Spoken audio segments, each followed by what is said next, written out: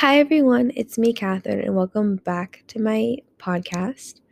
Today, I want to talk about something that's really kind of like something that's like fun for people like me in F1 who are really interested in like the car and like the way how it looks, and it's models of cars.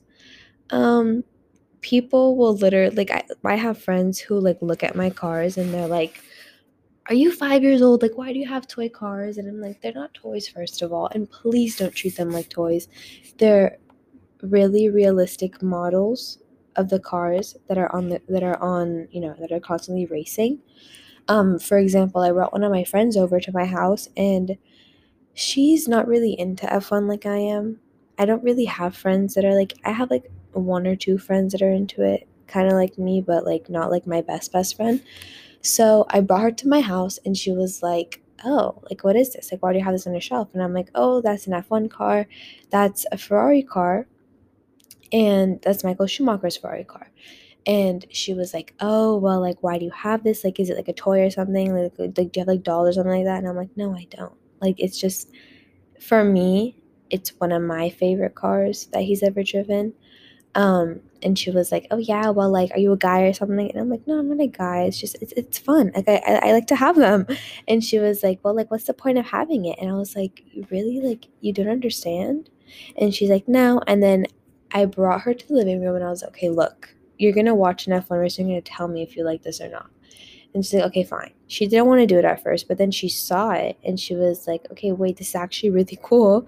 Um, like I didn't know that like the cars would go that fast and I had to explain everything to her and she was like, okay, well now I understand why you have this. And I'm like, yeah, exactly. But she went home and she was like, never mind, this is boring. I didn't like it. And I'm like, well, you just told me you liked it. She was like, no, I don't like it. But not everyone is going to enjoy the sport like how you do. Not everyone is going to understand the sport like you do. So I feel like, you just got to understand that not everyone is going to like it, which kind of hurt because she is my best friend, but whatever. um but model cars, they do kind of go kind of pricey, but if you're really into it and you really want to see like the details in the cars and like the sponsor stickerships and stuff like that, which for me is kind of fun, I highly suggest getting one. They have one, I think, for all cars. I know that Mercedes just launched one for the 2020 season, so that's pretty cool. But it's cool to have a Mercedes one, especially for 2020, because they had a black livery that they put all over it, which is really cool. And I kind of liked it better than the first design they had in mind, but the black livery was just perfection. It just made the car look 10 times cooler. And I know that the model car is going to look so much more cooler in black livery and just I don't know. I just like black.